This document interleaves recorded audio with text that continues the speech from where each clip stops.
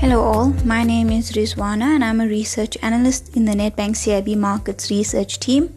Our monthly insights is a monthly wrap-up of everything that had happened in the local financial market as well as the macro economy in the past month. In November, there were three key developments From a growth perspective, we had more frequent bouts of stage 3 and stage 4 load shedding.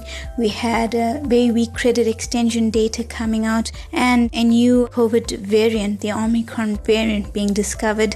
And all of these sought to place downside risks to South Africa's GDP growth forecast in the near and over the medium term as well. In terms of global developments, we had the Fed turning more hawkish in the second half of November. We had Fed Chair Powell indicating that high inflation may not be transitory and that it will likely discuss reducing its QE purchases much faster than initially anticipated. And that would imply quicker or sooner rate hike from the Fed.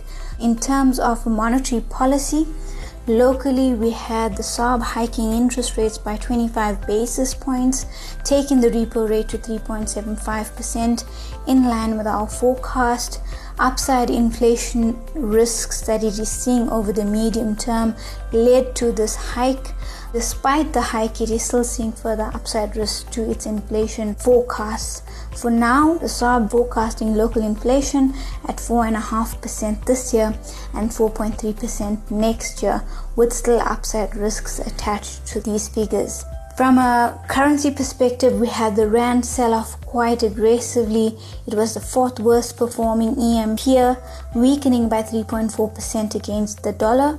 However, the general risk-off sentiment that we saw in November and the sharp depreciation in November is regarded as an overshoot, so we do regard this as an overshoot as opposed to a fundamental shift in the currency's fair value.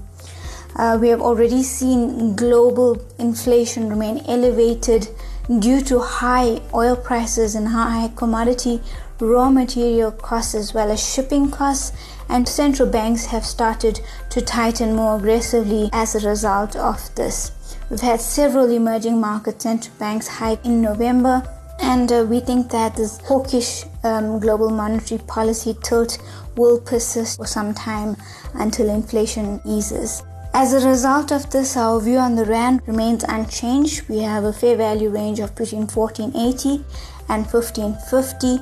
From a monetary policy perspective, we're expecting the SARB to maintain its hawkish bias for monetary policy. Remember, we had that sharp increase in the local petrol price in November, followed by a 75-cent increase in the petrol price in December as well.